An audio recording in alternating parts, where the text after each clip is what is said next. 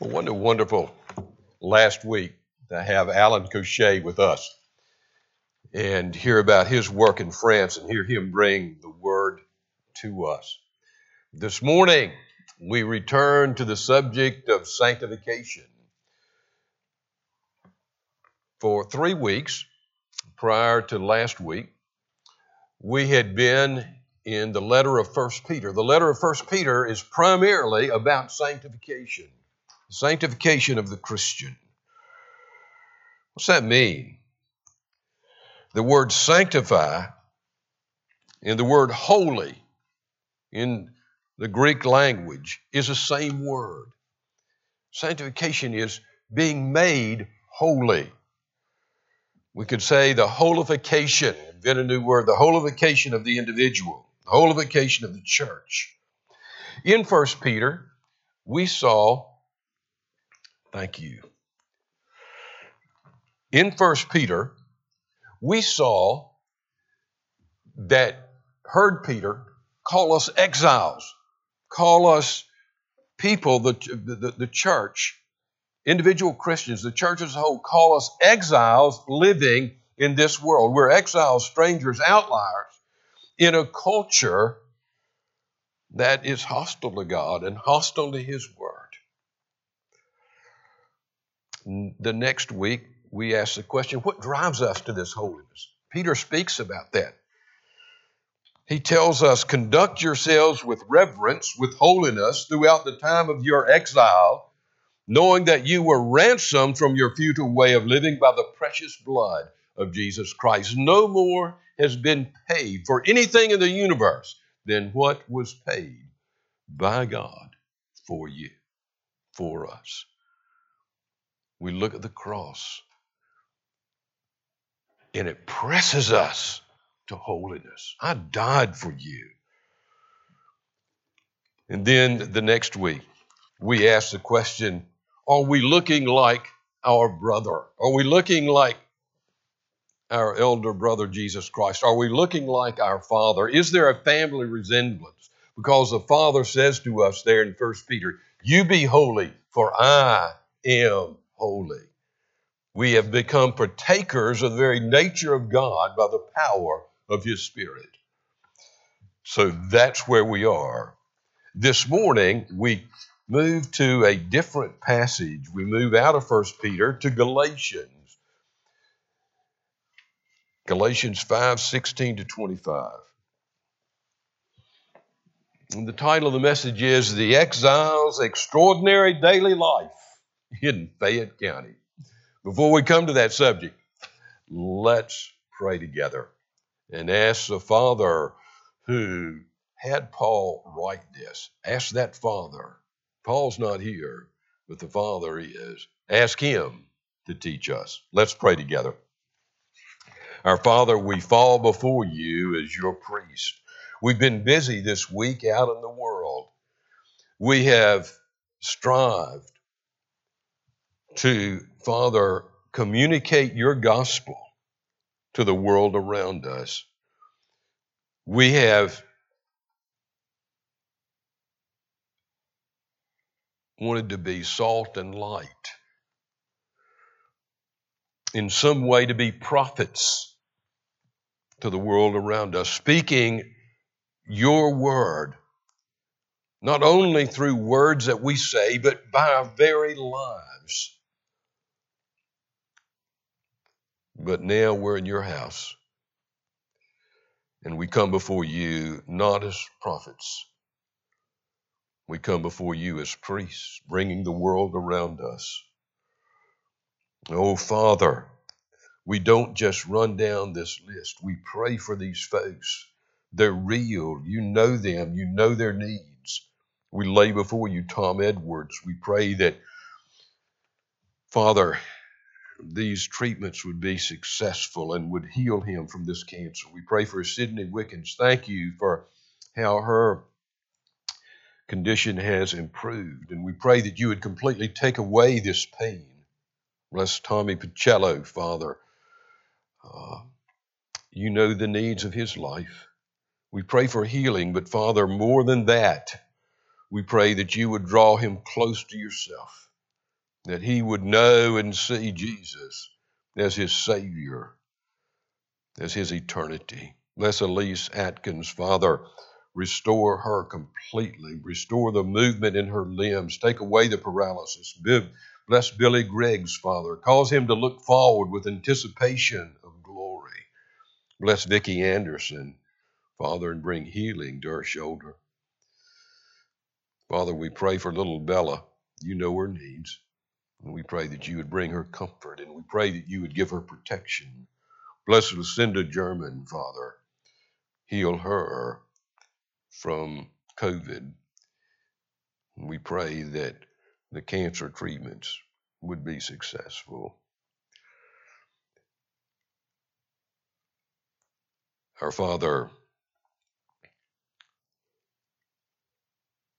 we pray that you would bless our homes.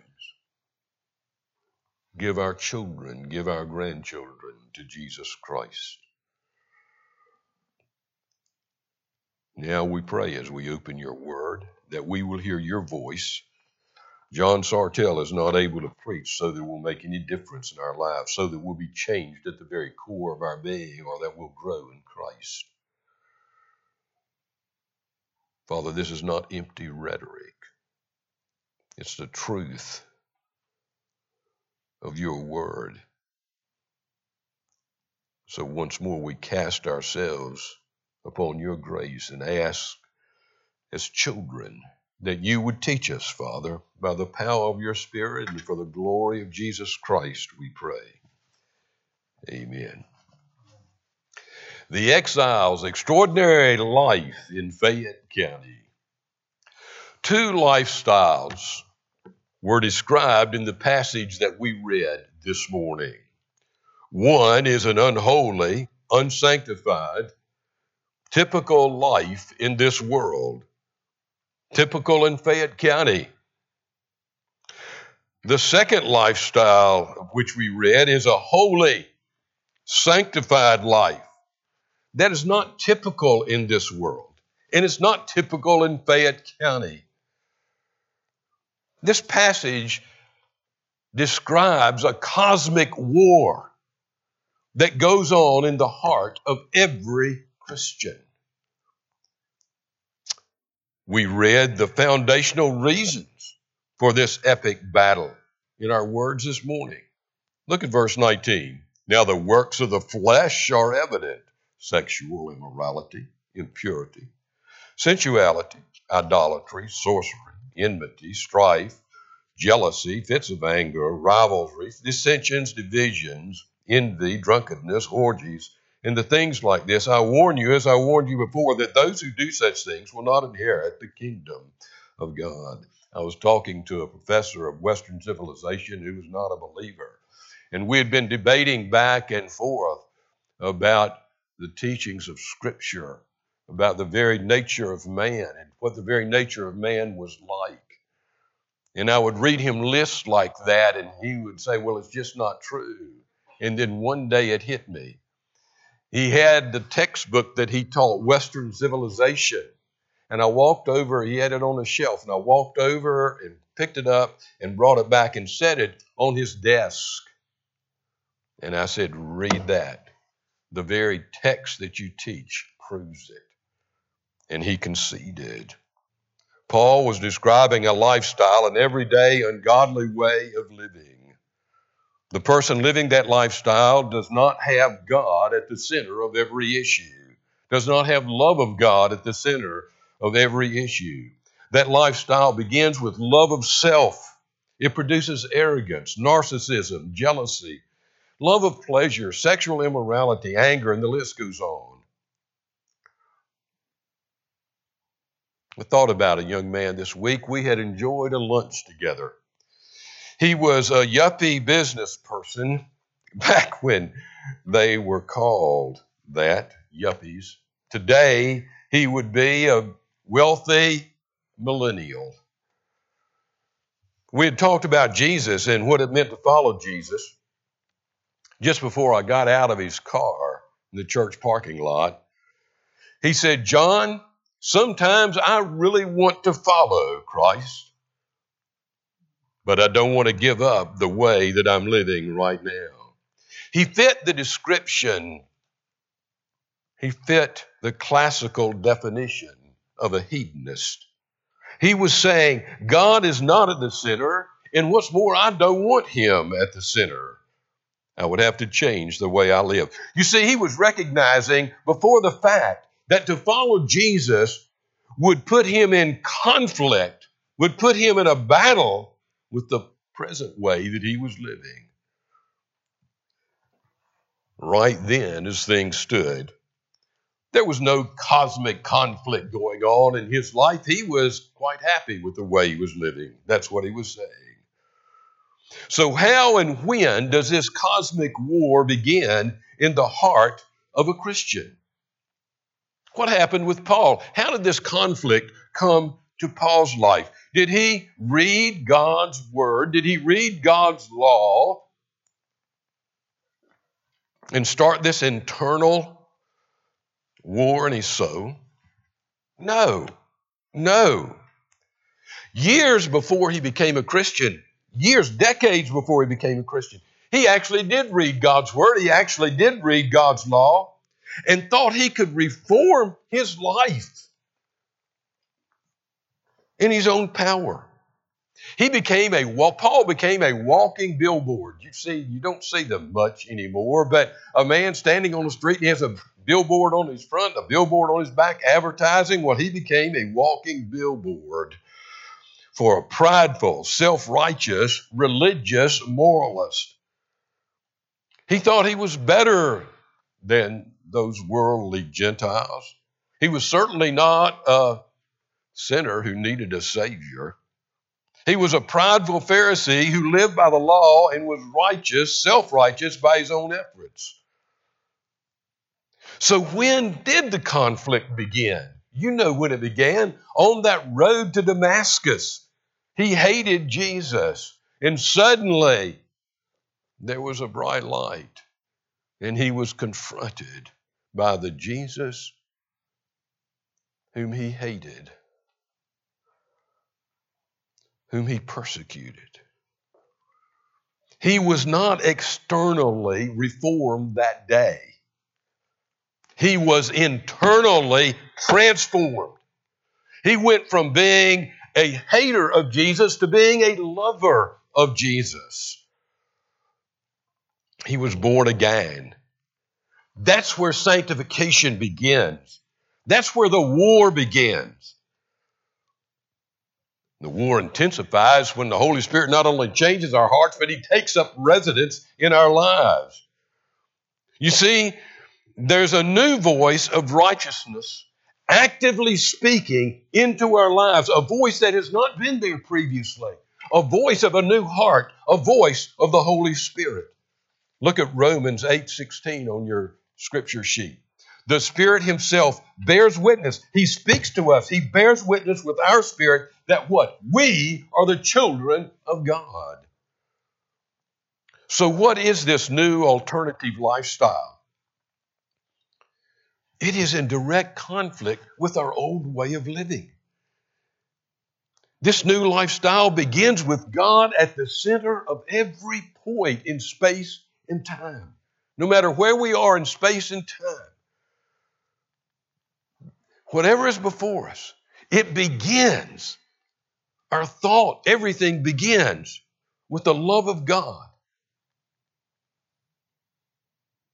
So the war begins with the Holy Spirit changing us at the very core of our being. It intensifies with the Holy Spirit's presence in our lives. What did the old lifestyle produce? Notice, now the works of the flesh are evident. The NIV says there, the acts of the flesh. The acts of the flesh, the work of the flesh, what we're doing. Notice that it's plural. It's not singular. It's plural. Immorality, sensuality. Sensuality means living for pleasure. You know, sometimes we look at these lists and we say, well, that's not me. That's not my friends. That's not the world. Really? Just look around. Immorality, sensuality, living for pleasure, idolatry, that's making gods that fit our own self-centered lifestyle, envy, jealousy, cliques, strife, drunkenness. Now, you may not, some of these may bother you more than others. You may look at one and say, well, that really doesn't bother me. That's not where I am. You may not be prone to jealousy. Living for pleasure may be your major in this college of sin. As we look at our culture, at our lives, the works of the flesh are expressed in many different ways. It's plural. However, notice this, the fruit of the Spirit, the fruit of being born again, the fruit of the Holy Spirit dwelling in you is not plural. Sometimes you'll hear people say they're going to speak or they've just heard a message on the fruits of the Spirit. Don't you go out here today and tell people you heard a message on the fruits of the Spirit. It's not the fruits of the Spirit. It is the fruit. The fruit.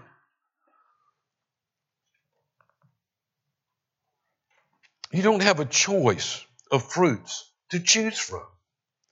I'll do this thing with love. I'm not too much into this patience thing.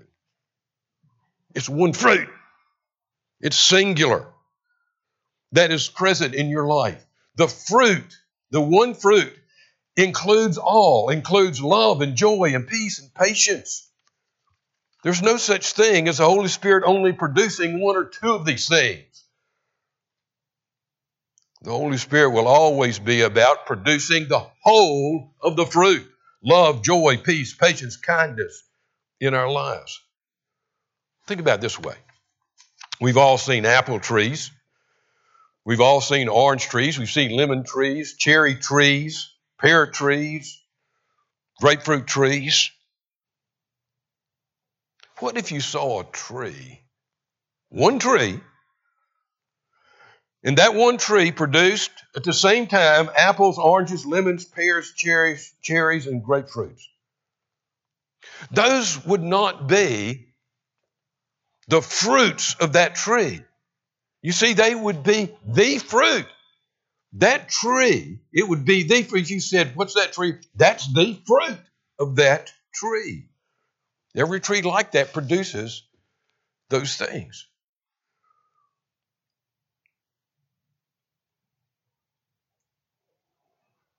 The fruit of the Spirit, one fruit, encapsulates love, joy, peace, patience, kindness, goodness, faithfulness, gentleness, self-control.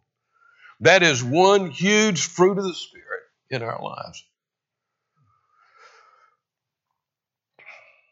Now, what's the obvious question then as we look at the characteristics of the fruit of the Spirit? But the fruit of the Spirit is love, joy, peace, patience, kindness, goodness, faithfulness, gentleness, and self-control. Doesn't everyone born into this world have the ability to love, have the ability for joy, have the ability to know peace? Yes. Sometimes I've heard people pray and preach on this, ministers, and they'll actually say, well, the world really doesn't love. The world really doesn't know peace. All men are made in the image of God and thus have the ability to some degree to love, to know joy, to know peace, to know patience. So how do these characteristics make any difference in the life of the Christian? Because of the new heart, people. Because God put something in us that the world doesn't have. Because of the power of the Holy Spirit that's present, that's taking up residence. That new heart, that Holy Spirit present in us, it enables us to take this love, to take this joy, to take this peace to a completely new level. Before my love, when to talk about my love started with self, a love of me and mine. But now, our love, where does your love start? Always. What's the apex? God is the love of my life. Anything that I face in any day, I've got to face. What does the love of God, how does it affect how I see this, what I do? Because of a new heart, because of the power of the Holy Spirit, this joy is now, it moves to a different level. Before, the joy depended on circumstances. But this kind of joy, I see that even on my worst days, even on my darkest days, I'm bathed in the grace of God. There's a joy that cannot be taken away.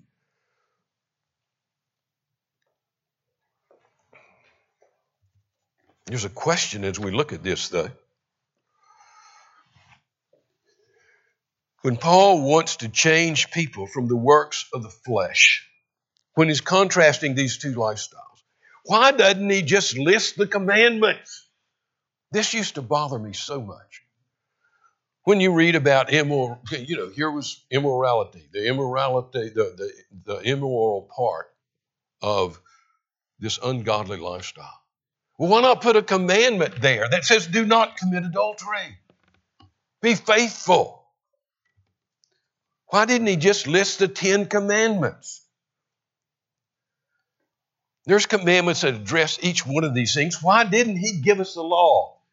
Do you see that? Here's this transgression after transgression after transgression. And he says, but the fruit of the law? No, he says the fruit of the Spirit. There's 2 reasons that I know of that Paul just didn't list the law.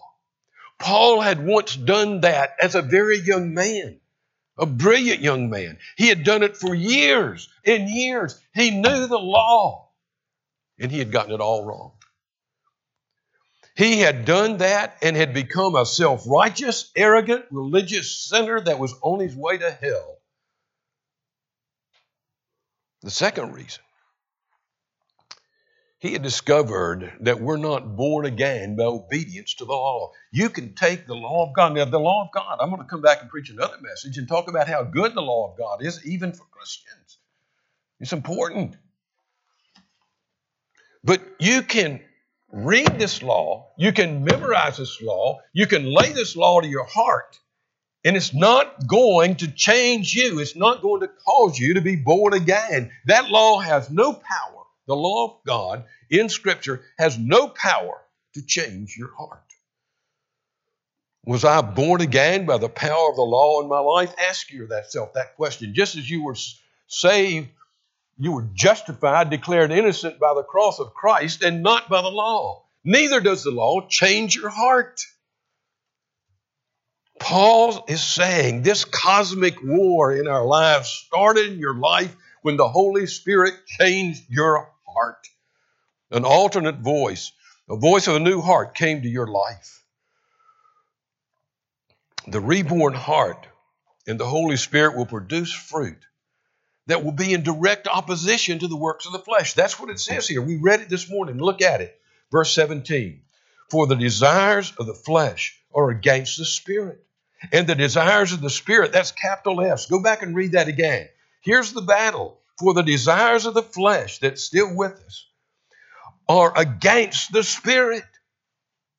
Capital S, the Holy Spirit. And the desires of the Holy Spirit are against the flesh. For these are opposed to each other. It can't be any plainer than that. In verse 19, look at the acts of the sinful nature. Many of those represent love gone astray.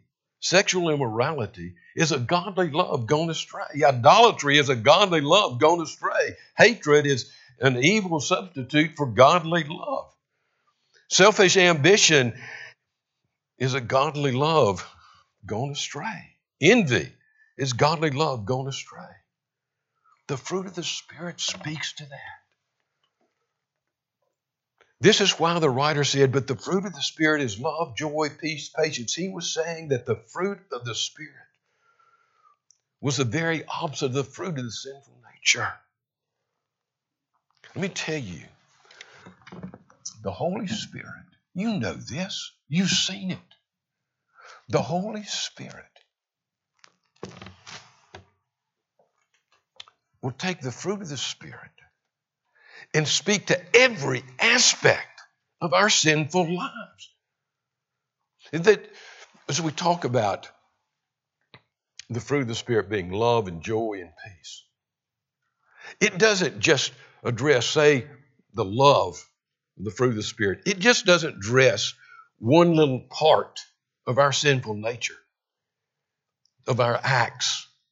It addresses all of them. We're convicted. This transcendent love will permeate every aspect of the life of the Christian. Where sexual immorality is present, godly love will counteract. Where idolatry is present, godly love, a transcendent love, will counteract. Where hatred of enemies is present, godly love will counteract.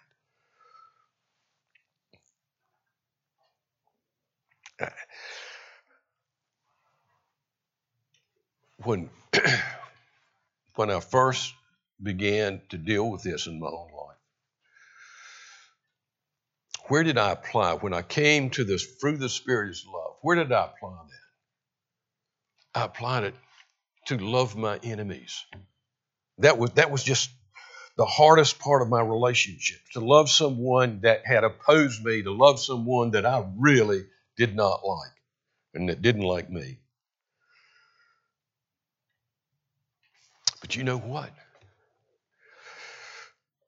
If I just focused on that with this love, the love that's a part of the fruit of the Spirit, I could love my enemies, but not necessarily love my wife or love my children. I can love my enemies and think that lets me off the hook. I can do that. This love addresses every part of our lives. It permeates every relationship. C.S. Lewis wrote a wonderful book called The Great Divorce. It's hard to describe what the book is about. Suffice it to say, there's this mother who is in purgatory, and she takes a trip from purgatory up to the very edge of heaven. Her nephew comes down to talk to her about leaving purgatory and coming to heaven. However, she's only interested in seeing her son. Her son is in heaven. She said she would love purgatory if she only had her son there with her. She spoke of how much she loved her son. She loved him so much. But her nephew, Reginald, argues with her, and he tells her the truth. He said, your problem is not that you loved your son too much. You loved him too little. We sometimes say to a parent, she loves her child too much. She spoils her child. That's a wrong observation. She does not love her child enough. She loves the child too little if she spoils him. That's exactly what God says in His Word. That we discipline our children. Why? Because we love them.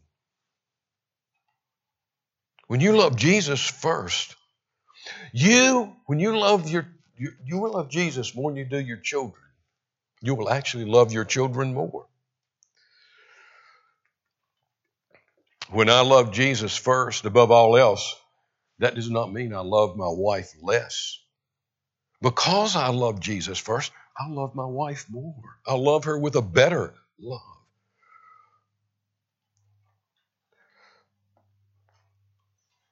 That will permeate every part of our lives. I just want us to get this. Let me put it, let's come to Hebrews 13. Read this with me and understand it. Just look at it. Watch it as we read through it in your scripture sheet. Keep on loving each other as brothers. Now look how this becomes expansive. He just keeps spreading it out. Keep on loving each other as brothers. Do not forget to entertain strangers, for by doing so, some people have entertained angels without knowing it. Remember those in prison as if you were their fellow prisoners, and those who are mistreated as if you yourselves were suffering. Marriage should be honored by all, and the marriage bed kept pure, for God will judge the adulterer and all the sexually immoral. Keep your lives free from the love of money and be content with what you have, because God has said, never will I leave you, never will I forsake you. God is not talking there to the church simply about the love of enemies.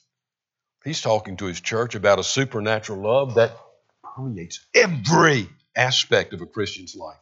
Every sentence there is about a godly, dynamic, extensive love that is a transcendent love. Well, hang with me. This is important. I'm going to close and show you how important this is. This fruit of the Spirit. We must add one more qualifier, and it tells us how important it is. The fruit of the Spirit is not the same thing as the gifts of the Spirit. We must understand that as many groups in Christianity, we've got to understand this, because many groups in Christianity have emphasized the gifts of the Spirit over the fruit of the Spirit. The gifts of the Spirit are not the heart of sanctification. It is the fruit of the Spirit that is the heart of sanctification. Sometimes the charismatics of the church emphasize the gifts of the Spirit over the fruit of the Spirit. They make much of the speaking in tongues and gifts of knowledge and healing. We'll close with 1 Corinthians 12:27. Look at it and we'll be done. Now you are the body of Christ, and each of you is a part of it. And in the church, God has appointed first of all, he starts talking about the gifts, apostles, prophets, teachers, then workers of miracles, also those having gifts of healing, those able to help others, those with gifts of administration, those speaking in different kinds of tongues. Are all apostles? Are all prophets? Are all teachers? Do all work miracles? Do all have gifts of healing? Do all speak in tongues? Do all interpret? But eagerly desire the greater gifts. What are those greater gifts? And now I will show you the most excellent way. If I speak with the tongues, in other words, if I have the gift of tongues, if I speak with the tongues of men and of angels and have not love, I'm only a resounding gong or clanging cymbal. If I have the gift of prophecy and can fathom all mysteries and all knowledge, and I have faith that can move mountains, but have not love, I'm nothing. Paul was saying that the fruit of the Spirit is more important in our lives than the gifts of the Spirit. No one has all the gifts of the Spirit, but all of us have every part of the fruit of the Spirit. The fruit of the Spirit is superior in that it's present in every Christian. The fruit of the Spirit is superior in that no one has all the gifts, but each person has the fruit of the Spirit. It's superior. The fruit of the Spirit is superior in that the gifts of the Spirit are powerless without the fruit of the Spirit. He said you can have all these gifts and it means nothing unless you have the fruit. Let me put it this way. Wouldn't it be wonderful? I was thinking about this wouldn't it be wonderful, when I was coming to church this morning, as an illustration to this, wouldn't it be wonderful if R.C. Sproul was back here and was in the pulpit this morning here? This place would be packed out. Wouldn't it be great if Billy Graham were back here? These tremendous gifted men, God gave them a gift in preaching, a gift in His Word. Wouldn't it be something? That'd be. I would show up. But do you know what should excite us even more? That as we leave here this morning, as we leave here today, as the saints of God in this room leave here to go out into Fayette County, Christ exiles living in Fayette County will walk out those doors with the supernatural fruit of the Spirit. They will go out and walk through Fayette County with the fruit of the Spirit hour after hour, day after day. Amen.